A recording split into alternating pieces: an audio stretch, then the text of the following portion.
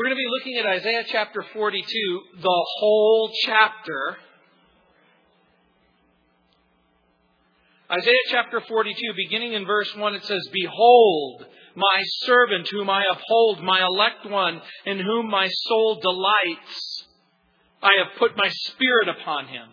He will bring forth justice to the Gentiles. He will not cry out, nor raise his voice, nor cause his voice to be heard in the street. A bruised reed he will not break. A smoking flax he will not quench. He will bring forth justice for truth. He will not fail, nor be discouraged, till he has established justice in the earth, and the coastlands shall wait for his law." Save the world. Saving the world seems to be the theme of books and movies and made-for-TV series. There's yet another bunch of movies that are going to be coming out, and it all has as the theme where a hero is confronted with the tragedies and the circumstances of the world in which they live and the rescue operation that takes place. Rescue resonates with people who need hope, who need help, who need encouragement, people who find themselves in this downward spiral of sinking sand, the depression, the despair, the heavy burden, the constant and brazen temptations that we experience in our culture and society. We live in a world where people are exposed to unimaginable evil. And here's the challenge. We can sometimes find ourselves growing insensitive and indifferent to it all. Another shooting? Another shooting in Las Vegas? Another shooting, another this, another that. And pretty soon you know that you experienced a jaded circumstance when the pain and the problems no longer matter to you. Remember what Isaiah is doing. He is continuing the theme of what it means to be set free, of what it means to be delivered. Set free from sin, set free from bondage, set free in order to worship God. In chapter 40, remember, we're set free by God's greatness. In chapter 41, we're set free by God's power, His ability to control the world and to control every human being in it. And now in chapter 42, we discover that we are set free by God's perfect and prepared servant. And we know who the servant is. It's the Messiah. And chapter 42 will also begin a series of what's known as servant songs. There will be 4 of them. In this first section that we just read in verses 1 through 4, the Lord sends His servant. In verses 5 through 9, the servant will save His people. In verses 10 through 17, the people will respond to the Messiah. And the writer, Isaiah, will record the response. For some, they will embrace the Messiah. Others will reject the Messiah. And then in verses 18 through 25, there is the summons that the Lord extends to everyone who's willing to listen to His promises. We need help. We need hope. What do you do when you're overwhelmed by discouragement? When you're overwhelmed by depression? When you're overwhelmed by emptiness, by tension, by pressure, by poverty, by insufficient income, by unemployment, by a sense of failure, by unrealized dreams? What do you do when you find yourself in constant bondage to your addictions? And here's part of the answer. The Lord knows our desperate need. And because the Lord knows our desperate need, and here's part of the plan, and here's part of what Isaiah reveals, God understands our desperate need. God has great compassion and great concern. And out of compassion and concern, He will send His servant, Jesus Christ, into the world. God, the Lord God, will give power to endure, power to conquer hardship, power to endure pain, power to throw off addiction, power in spite of all that threatens to crush us, in spite of everything that threatens to destroy us. Jesus will come and meet the needs of the human heart. And remember something about that heart. Remember something about your heart. God created your heart to love Him, to have friendship with Him, and fellowship with Him. And so again, 170 years before the Babylonian captivity will take place, Isaiah prophesies about the coming servant, the suffering servant. And here's part of the challenge. Part of the challenge is Isaiah has already said that the Messiah is going to come and He's going to rule the nations. But now we discover that He comes in humility and gentleness and meekness. So which is it? Is He coming in power and glory? Is He coming in humility and meekness? You know the right answer. The right answer is He's coming both. He will come in humility and meekness as the suffering servant to die on the cross. But He will come again. Jesus will come again as the conquering Messiah. He will restore the nations and He will bring justice to the earth. And look what it says. The prophet writes under the inspiration of the Holy Spirit, "Behold, my servant, whom I uphold, my elect one in whom my soul delights." Behold, by the way, you know what it means? It means look.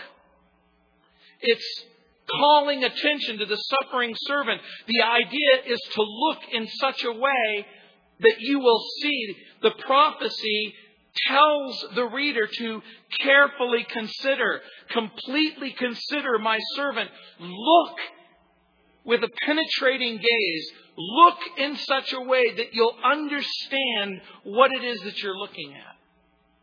The prophet is inviting you to take a good, hard look at the Messiah. That's who the servant is. And of course, we know that that's Jesus. Because Jesus is God's servant, He's completely devoted to God. And because He's completely devoted to God, He is devoted to the things of God. The servant will please God in everything. And so the New Testament tells us that Jesus pleased His Father in everything that He did. And because He's God's servant, He is devoted to God's mission. And God's mission, of course, is to send His Son to do the Father's will. And what is the Father's will? It's to address that very, very deep problem that's inside of each and every one of us. And so we discover something. The servant is both held by God and appointed by God. He says, "Behold my servant whom I uphold." That is, the Father has the Son in His hand, my elect one in whom my soul delights. In other words, it is God who sent Jesus. It wasn't the religious establishment that sent Jesus. It wasn't worldly imagination that sent Jesus. It wasn't the wisdom of men that Jesus came. Remember, Jesus came from heaven. We're learning about that for those of you who are here on Sunday morning. God sent Jesus. Remember in John chapter 3 when Jesus was talking to Nicodemus, He said, "Only the Son has come down from heaven." This Sunday we're going to learn, "For God so loved the world that He gave His only begotten Son." Jesus is not only appointed, but He is anointed.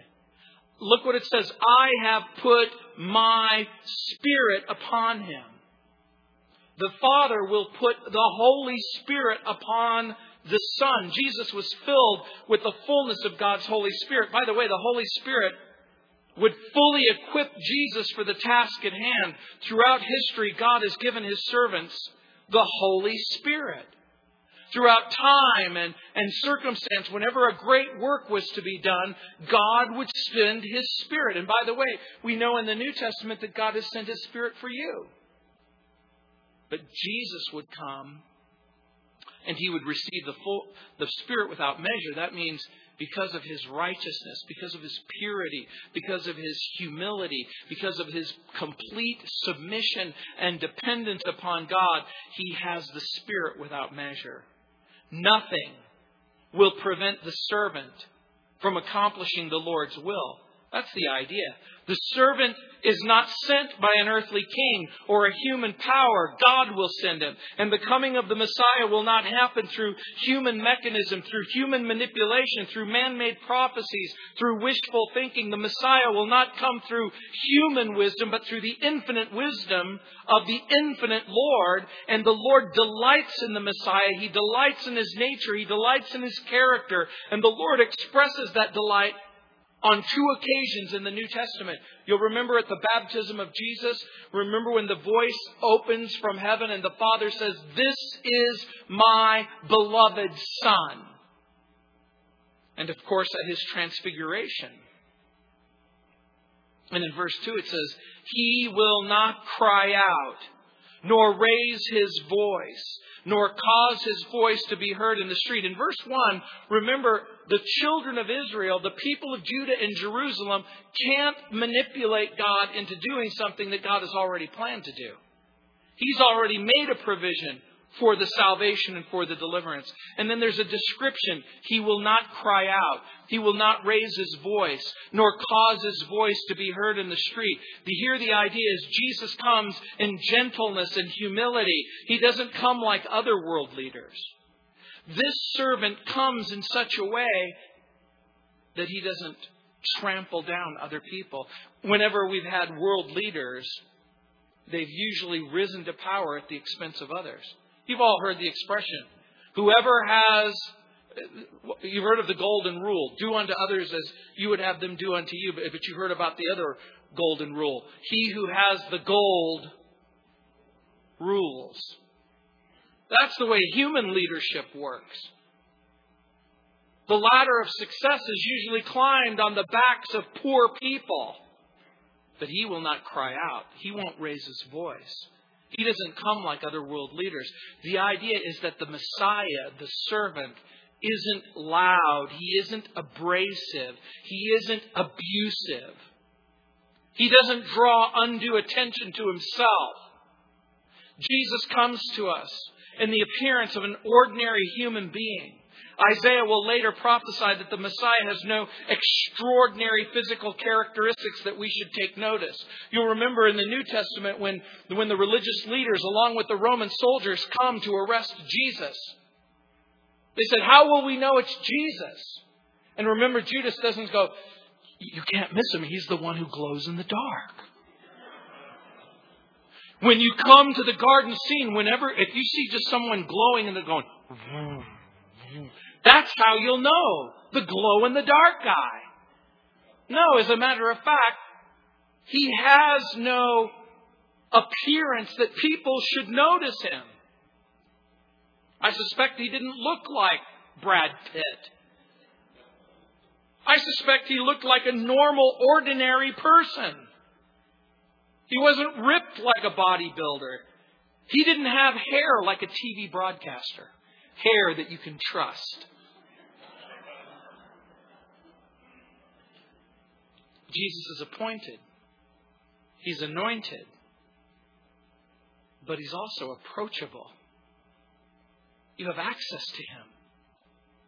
He isn't a leader who's far, far away. And look at what it says in verse 3. "A bruised reed He will not break. A smoking flax He will not quench. He will bring forth justice for truth." You have to understand what's being said here.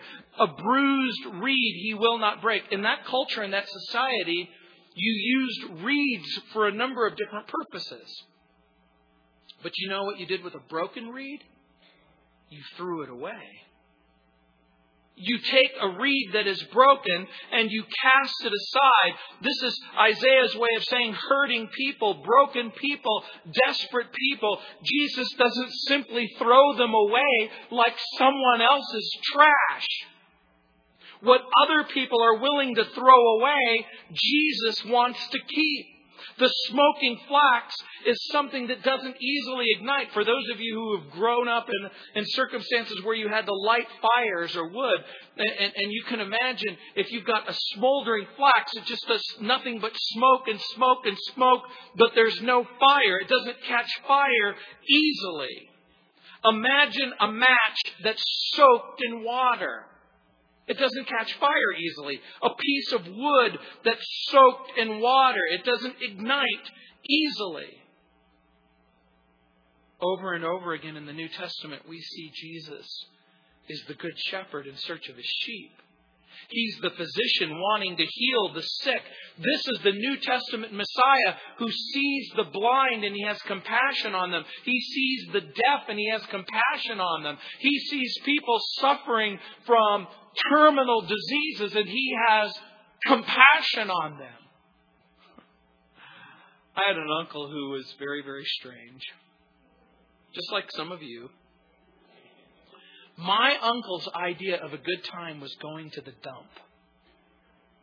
And going through the dump and looking for trash that other people had thrown away. He would find boxes of National Geographics and books that people had thrown away and couches that people had thrown away and aluminum cans and all of this stuff. He would go through this pile of debris and he would say, oh, I can use this and I can use this. And oh, I want that. Oh, isn't this cool? And when you're 8 and 9 and 10 years old and you're going through the dump and you go, oh, look at it. Here's a Tonka truck. Here's a whole box of Tinker Toys. Now, those of you who are old enough to remember what Tinker Toys, this is like the major big deal before Legos. But that's part of what he's saying about the servant. The person who's broken, that nobody else has any use for. The person whose marriage is broken, whose heart is broken, whose life is broken. That person that other people come and they say, it's time to throw you away. I no longer have any use for you. You're way beyond repair. You're damaged goods. You're a failure. You have failed. Jesus says, I want you. And I want you. Satan will tell you that you're nothing but a broken reed.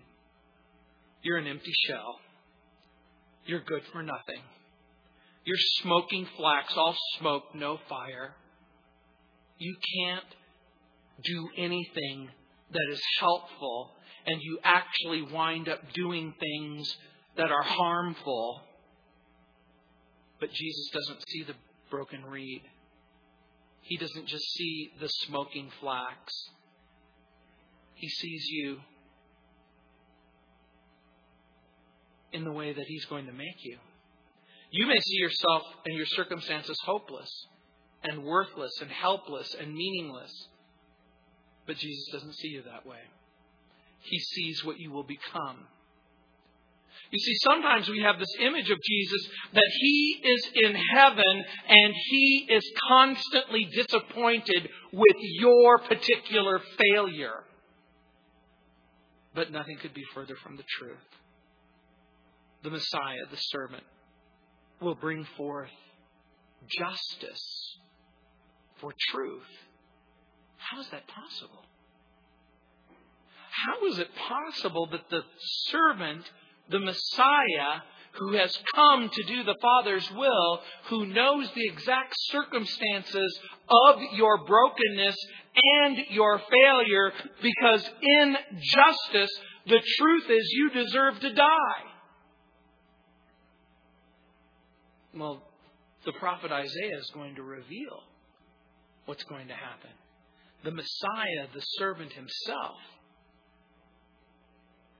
will embrace justice for truth.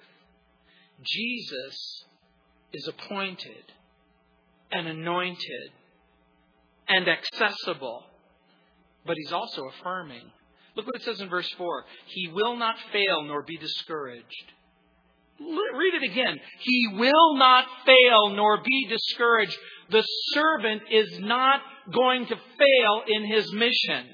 He is not going to be discouraged from his commitment to rescue till He has established justice in the earth and the coastlands shall wait for His law. The Messiah won't fail. He will establish justice in the earth. The coastlands, by the way, are the many countries that occupy the planet Earth. This is another way of saying the nations or the Gentiles. And they shall wait for His law. His law, of course, is His righteous rule and His word, the things that He speaks and the things that He says. It is the word of God. And you'll note something. Isaiah repeats the word justice 3 times in the set passage. 3 times. He will bring forth justice in verse 1 to the Gentiles. Verse 3, He will bring forth justice for truth. Verse 4, He will not fail nor be discouraged till He has established justice. By the way, what do you suppose that means? What does the word justice mean? It means to act in such a way with complete virtue and complete decency. Justice means He will always do what is right. He will never do what is wrong. The justice of the Lord will eventually eliminate evil. He will banish wickedness and wicked rebellion. By the way, the word used in Exodus chapter 26 verse 30 of the plan of the tabernacle, the blueprint of God that's revealed in heaven, He uses the exact same word in Exodus 26:30. And you shall raise up the tabernacle according to the pattern which you were shown on the mountain. Justice is the pattern that God has established for the world. In other words, the Lord's blueprint for humanity. His pattern, His blueprint for humanity is to make God's will known. Ray Ortlund writes in his wonderful little commentary on this section, he says, He knows how to make us happy and fulfilled. And through His servant, Jesus, He's bringing His plan down from heaven to reorder human civilization in a beautiful way. God's kingdom will come and His will be done on earth as it is in heaven. We were made for it. Justice is another way of saying God will bring His will to the earth. Ortlund goes on and declares that justice encompasses all of our longings for a better life and a better world. It's everything that you used to dream about. Perfection, a just world to Isaiah, is human society as God has always meant it to be, without corrupting idolatries. You see, and this is the difference between the biblical view of justice and the non-biblical view of justice. The biblical view of justice is looking at a world that in humility and submission to God is willing to do what God wants. For people in this world, justice is freedom from dysfunction. A just world to Isaiah is human society as God meant it to be, with no corrupting idolatries. Injustice is more than a political dysfunction. It's a spiritual evil. In other words, spiritual injustice is a denial of God. But here's what the prophet prophesies. That Jesus is able. Jesus is able by His very presence as the Messiah to bend all of human history to His will. He is anointed. He is accessible. He is able. And now we see the servant that will save His people. We'll read verses 5 through 9. It says, Thus says God the Lord, who created the heavens and stretched them out, who spread forth the earth and that which comes from it, who gives breath to the people on it and spirit to those who walk on it. I, the Lord, have called you in righteousness and will hold your hand. I will keep you and give you as a covenant to the people, as a light to the Gentiles, to open blind eyes, to bring out prisoners from the prison, from those who sit in darkness, from the prison house. Does that sound familiar to you? It should. These words that you hear repeated in Isaiah are filled throughout the New Testament. The servant comes in humility and grace. Having described the character of the servant, now we see the revelation of the mission of the servant. A mission that won't fail. And when we begin to consider the mission, that God sends His Son, and that some will accept Him, and others will reject Him. Some will defy Him. Some will curse Him. Some will ignore Him. But in spite of all that, in spite of all of the people who will look at God and say, I don't care about redemption. I don't care about salvation. I don't care what you want to do for me. God is not going to let the rejection of some dissuade Him from accomplishing His will.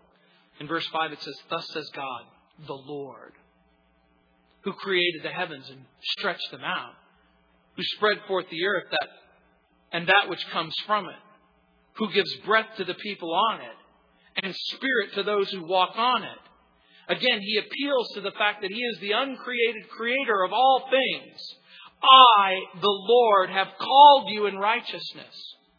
He's still speaking of the servant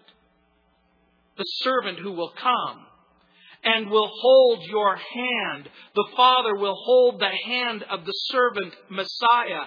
I will keep you. And look what else it says. And give you as a covenant to the people. The basis of the promise is the servant himself. As a light to the Gentiles, to open blind eyes, to bring out prisoners from the prison, those who sit in darkness from the prison house. He's coming for deliverance, to open the blind eyes, to set free the captives. No wonder Jesus uses the book of Isaiah as the starting point of His own public ministry. The Spirit of the Lord is upon me because He's anointed me to preach the gospel. The Lord's guarantee, and He guarantees the success and the mission of the servant. Hundreds of years before Jesus ever came, the Lord God said, I will send Him. He will fulfill His mission. And again, this isn't a human guarantee. This isn't even Isaiah's guarantee. This is God's guarantee. When you're out and about shopping for Christmas presents, and you begin to look at all of the trash, all of the treasure that's out there, and the people begin to tell you, hey, this has a guarantee. How good is any guarantee? It's only as good as the person who makes the guarantee. God is the creator of the universe, of the sun and the moon and the stars, the maker of life on the planet, who gives breath, spirit to the people. We are alive, each and every one of us, by the sheer pleasure, by the sheer majesty of God. God's righteousness guarantees the servant's success. God will always do the righteous thing. And this is an important point, even though you may miss it. God will always do what's right, not what's wrong. He will do the righteous thing. Now, I need you to understand this. What is the righteous thing at this point? The desperate, the hurting, the person who's estranged from God, the world desperately, unmistakably needs a Savior. The world desperately, unmistakably needs rescue salvation, deliverance. You know, it's interesting to me, even thinking about Jesus unraveling the scroll of Isaiah, knowing that God was holding him in his hand, knowing that God would keep him, knowing that God would give him as a covenant to the people, a light to the Gentiles. And now we see something else that's remarkable. That the Messiah isn't simply the Messiah for the Jews, but He's the Messiah for the Gentiles, for the nations. The Father will hold the Son's hand. God will keep His servant. God will protect His servant. Nothing will keep the servant from accomplishing God's perfect will. The Messiah's mission will be twofold. Remember, the mission will address the deepest need of the human heart. And what is the deepest need of the human heart? The deepest need of the human heart is for forgiveness of sin, redemption and reconciliation to God. No wonder over and over again in the New Testament the angel says, you will call His name Jesus because He will save His people from their sin. First, the Lord will establish a new and an everlasting covenant to the people, a light to the Gentiles. And again, understand the significance of what's happening. Jesus Himself, the servant Himself, is the basis of the covenant. It isn't a religion. It isn't a church. It isn't a theological construct. It isn't a philosophical set of rules and regulations. The source of the covenant, the source of the promise is the servant Himself. God will make Jesus Christ Himself the basis of friendship, the basis of relationship. And again, we see this in Isaiah 700 BC. And we see this in John chapter 3 when Jesus is speaking to the religious leader Nicodemus, when He makes friendship and relationship all about accepting or rejecting Him. Abraham was promised a seed. David was promised a descendant who would rule as king. Think carefully. God did not promise Abraham a religion. God did not promise David a religion. He promised Abraham a son. He promised David a son. And what's the biggest shock of all? That the new covenant would be established by the death of the servant. Through His death, the servant will bring people into a right relationship with God, make it possible for God to forgive sins, to satisfy their thirst and their hunger for God, and fulfill the innermost longings of their heart in order to experience life and love and friendship and relationship. Jesus talks about it in Matthew chapter 26-28. For this is my blood of the new covenant, which is shed for many for the remission of sins. So the servant, the Messiah, will be a light to the nations, to the Gentiles. Do you understand what that means? It means in part that no longer does the rest of the world have to stumble in darkness. Over and over again, I'm asked on my radio program, over and over again, people will come up to me and they'll ask me the age-old question. What about people who never heard about Jesus? What about people who's never heard about the gospel? What about pygmies in Africa? Headhunters in Borneo? What about the people who have no clue about God and no clue about Jesus? The answer is found in Acts chapter 17, verse 26, where Paul is in part talking to the Epicureans and the Stoics, the philosophers in Athens. He's speaking about God, the Creator. And he says in Acts 17:26, and He, that's speaking of God, God has made from one blood, that is Adam and Eve, God has made from one blood every nation of men to dwell on the face of the earth, and has determined their pre-appointed times and the boundaries of their dwellings, so that they should seek the Lord in the hope that they might grope for Him and find Him, though He is not far from each one of us. Dark, yes. Groping, yes.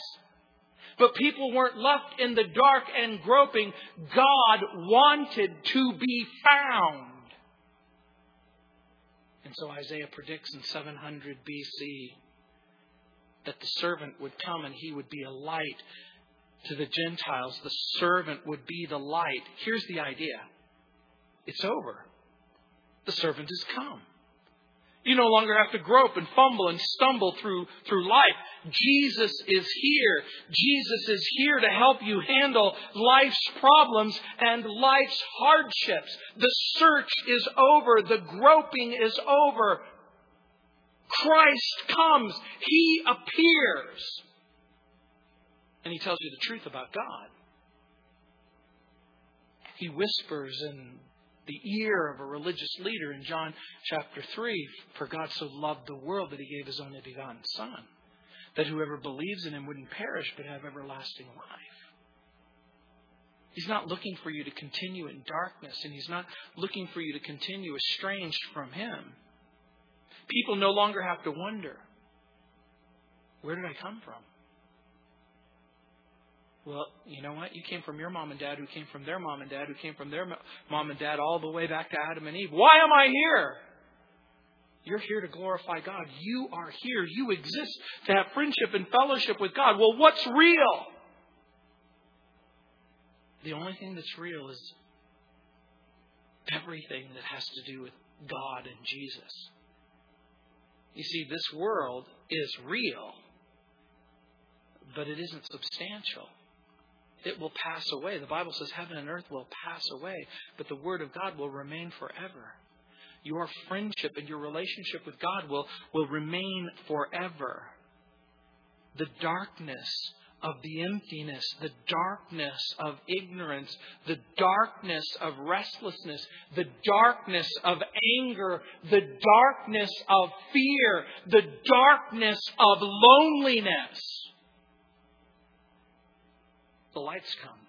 In Matthew chapter 4, verse 16, it says, "The people who sat in darkness have seen a great light, and upon those who sat in the region and the shadow of death, light has dawned."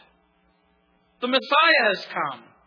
And look what it says in verses 8 and 9. "I am the Lord, that is my name. And my glory I will not give to another, nor my praise to carved images. Behold, the former things have come to pass, and new things I declare. Before they spring forth, I tell you of them." Remember, He's already predicted that Cyrus is going to come, and He's going to play that out even more fully in the chapters ahead. God has already spoken in advance what will happen. The Lord ensures the mission. He ensures the Messiah, and He does it by His own name. Here's His point that He's trying to make.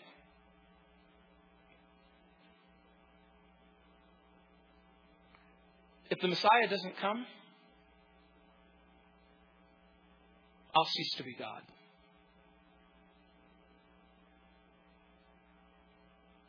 But through time and space, the children of Israel will return to the land of promise.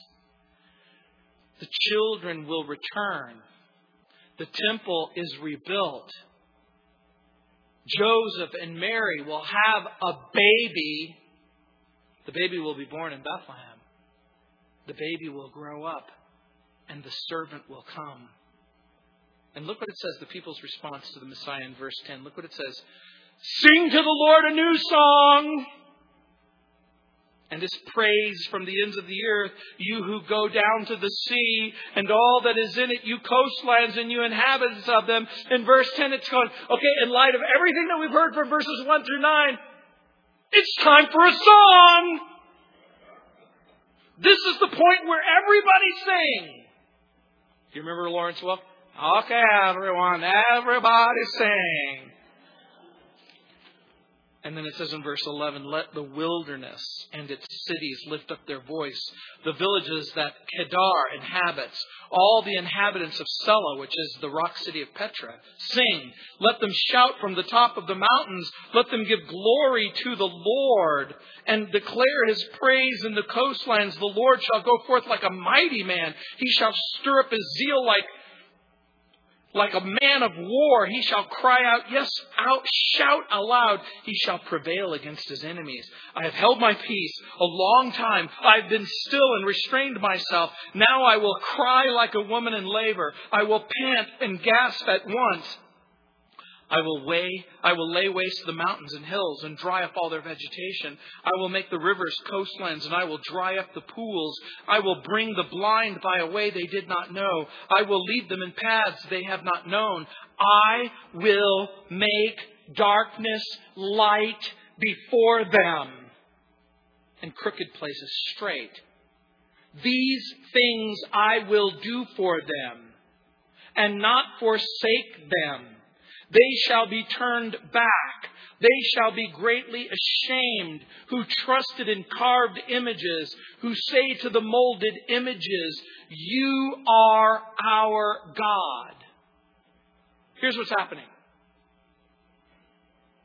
They burst out in song. It's a song of praise. It's a song of worship to the Lord. The prophet invites, based on the fact that God will send His servant, that deliverance is inevitable. He says, sing to the Lord a new song. We know that the prophet is calling, listen carefully, the whole world to worship God for the sake of Messiah and His servant, Jesus Christ. This is the prophet's way of saying, everyone, everywhere, sing for joy. The servant is coming. Now remember, it's in the prophetic past tense. The Lord speaks as if an event has already been accomplished. Again, Ray Ortlund writes, and I quote, the greatest work of grace is when unbelief falls away and our hearts melt into gladness in God. He wants everyone to be released into true worship. This is why Christian churches have public, not private worship services. We welcome the whole world, but we aren't the ones extending the invitation. God is. He has opened the door to idolaters from all cultures so that they can experience something new, worthy of praise in a new song, unquote. Isn't that interesting? That's why we have public and not private worship. That's why anyone is welcome to come into our church. That's why anyone and everyone is welcome to come in. By the way, when anyone and everyone is welcome, is there risk? Is there the potential for harm?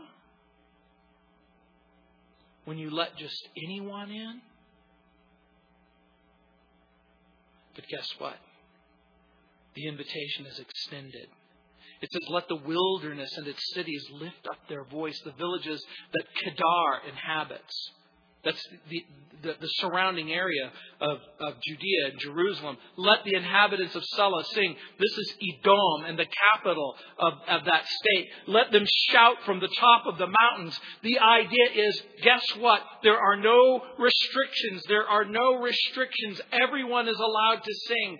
Jew and Gentile. Former enemies. Everyone sing. And then in verse 12, let them give glory to the Lord and declare His praise in the coastlands. Again, what are the coastlands? It's all of the Gentile nations. Let every nation sing. It's like that song that you hear on Caleb. It's the song of the redeemed rising from the African plain. It's the song of Asian believers, filled with God's holy fire. By the way, everyone needs to come to Christ. Every nation, all languages, all people groups. Do you know what? Isaiah is telling us? Listen carefully to what I'm about to say, because if you forget everything else, remember this part. Jesus unites. Idolatry divides. Jesus unites. It's idolatry that divides. When people will say, Christianity is the main reason why there's so much pain and problems in the world. What a lie from hell. Christianity is not the problem, and Christ is not the problem. Jesus is the servant who saves. Jesus is the servant who forgives. Jesus is the servant who reconciles. It's idolatry that divides. It's idolatry that creates a Hindu state. It's idolatry that creates an Islamic state. It's idolatry that creates an atheistic state. It is the idolatry and the rebellion in the human heart that resists God and that rejects God that divides the nations and creates the pain and the problem and the sin and the suffering as each and every person tries to live their life apart from God. The gospel unites. The gospel reconciles. Whenever you see people divided, they're divided over their idols. True worship unites people together. And there's nothing greater than for us to sing a new song, to glorify God and enjoy the Lord together. And so here's what Isaiah is singing. He's singing a servant song 700 years before Jesus is ever born. Hark the herald angels sing, glory to the newborn King. Peace on earth and mercy mild, God and sinner reconciled. Do you realize that every time you open up your mouth and you begin to sing the praises of God, that He has sent the servant, the Messiah, to come and forgive us and reconcile us? You're singing the servant song. In heaven, you'll only have 2 playlists on your heavenly iPod. You'll have a category entitled Worship, and you'll have another entitled Victory to the Lamb.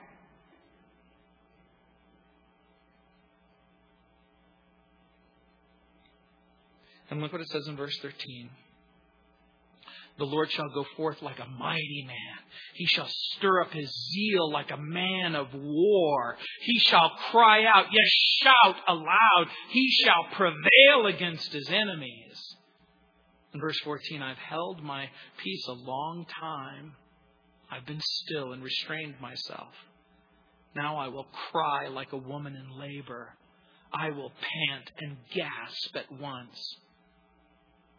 What do these 2 similes have in common? What is he talking about? What does a man getting ready to go to war and a woman getting ready to have a baby have to do with the Lord? Here's the point that the prophet's making. God has fought the battle and won. God, like a pregnant woman who's getting ready to give birth to a baby, has now given birth to the baby, and now there is victory, and now there is life. That's the point that he's making. In the servant, there is victory and there is life. God's resolve, the grace of God, the resolve of God. He will settle for nothing less. He will settle for nothing less than your victory and your life. He will settle for nothing less than joy in Him. Now here's the deal. No matter what it will cost Him, God is prepared to fight for our salvation. And He's willing to suffer for our salvation. A man of war and a woman who's giving birth. He's willing to fight. He's willing to suffer.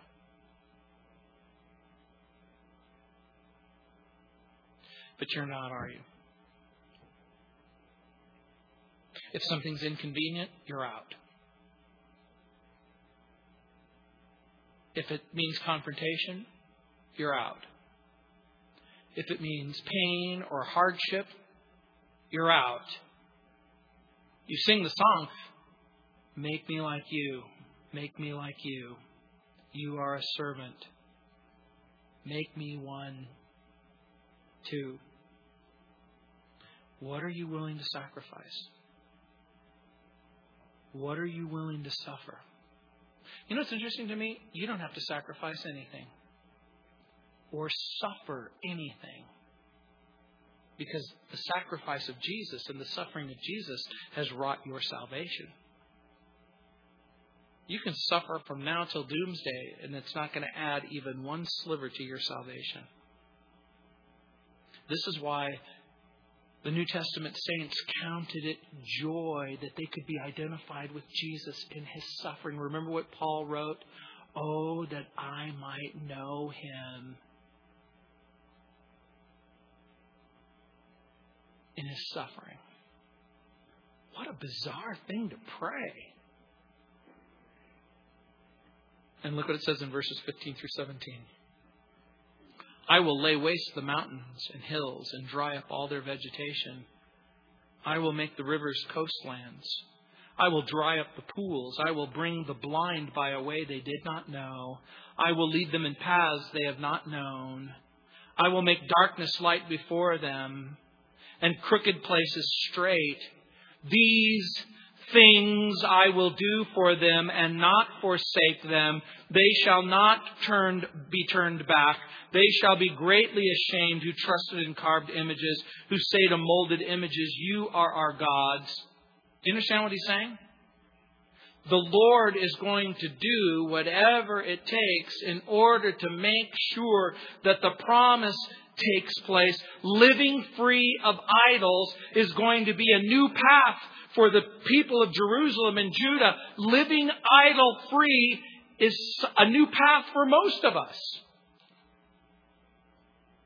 Living a life quite apart from the little gods and goddesses that you've made a part of your heart is going to be very, very difficult. It's going to be difficult to go places that you've never been before. But guess what? God's willing to lead you. Living free of idols is a new path for most of us. Living free from the idols of addiction, of self-preoccupation, of religiosity. Living free from the idols that give us pain or give us pleasure and make the pain go away. But here's the promise of God. He'll take you to new places. The Lord wants to take you to a place. Listen carefully. The Lord wants to take you to a place where you are helpless without Him. So He grabs you and He begins to lead you. And you don't have the comfort and the security of the things that you used to trust in and rely upon. You don't have the comfort and security that you once had. The Lord is in effect saying, trust me, follow me. The Lord is in effect saying, if you trust me, if you will follow me, I'll show you how to live a whole new life. But look what happens to people who aren't willing to cross the line, who aren't willing to follow the Lord. What happens to the people who are content in their idolatry? What will happen to the people who are still in love with themselves, still in love with their lusts, still clinging to the little man-made fabrications that they cling to? They'll be ashamed. And then the Lord summons everyone to believe His promises. Look at verse 18. Hear, you deaf, and look, you blind, that you may see. This is a recurring theme in the New Testament when He's talking to the religious leaders. Unplug your ears. Open your eyes. Understand that salvation is right in front of you. Who is blind but my servant? Or deaf as my messenger whom I send? Who is blind as He who is perfect, and blind as the Lord's servant? Have you ever met someone who knew more than God did? I think I know a little bit about the Bible. I think I know a little bit about religion. Who is blind? Who is deaf? Verse 20, seeing many things, but you do not observe. Opening the ears, but you don't hear. And then it says in verse 21, the Lord is well pleased for His righteousness' sake. He will exalt the law and make it honorable. Verse 22, but this is a people robbed and plundered. All of them are snared in holes, and they are hidden in prison houses. They are for prey, and no one delivers, for plunder, and no one says restore. There's two kinds of people, those who will come and experience the deliverance, and those who will not. He says in verse 24, who gave Jacob for plunder and Israel to the robbers? Was it not the Lord, He against whom we have sinned? For they would not walk in His ways, nor were they obedient to His law. After repeated cries to repent and to turn from their sin and to embrace the Lord and to obey Him, they ignored Him and ignored Him and ignored Him and ignored Him. And then in verse 25, therefore He has poured on him the fury of His anger and the strength of battle. It has set him on fire all around, yet he did not know, and it burned him, yet he did not take it to heart. Here's the metaphor. Can you imagine pouring gasoline all over someone, lighting them on fire to get their attention? You're surrounded by the flames. I just need to bring something to your attention. What's that? You're on fire? Really? Hadn't noticed. The Lord is saying, I've disciplined you. I've repeatedly warned you. I've said, what's it going to take for you to listen? At what point will you obey? Do I have to set you on fire and put you out before you'll go, ooh, guess what? You have my attention. How do you save someone who refuses to be saved? Have you ever had a wayward child? Okay, forget that. Have you ever been a wayward child? And someone repeatedly says to you, what will it take to get through to you? Over and over again, the Lord says, you are captives to your sin. You are captive to your idolatry. You are in bondage. I will set you free. The Lord disciplines His children. He pours fire on them. They still don't respond. How can you be on fire and not know it? I'm fine just the way that I am. I'm fine. What will it take for you to obey His word? What will it take for you to see and understand? Do you ever wonder why things constantly go bad for you? Could it be that there's something in your life? There's some issue of disobedience, or there's some issue of willful stubbornness that God is trying to extricate. He's trying to get it out of your life. And so He disciplines you. Not because He hates you, but because He loves you. Sometimes the Lord will allow the fire of His discipline to bring you to a place of recognition and repentance and return. He set you free. He set you free by His wisdom. He set you free by His ability to manipulate time and space and history itself. He set you free by the Messiah, Jesus, the servant, from sin.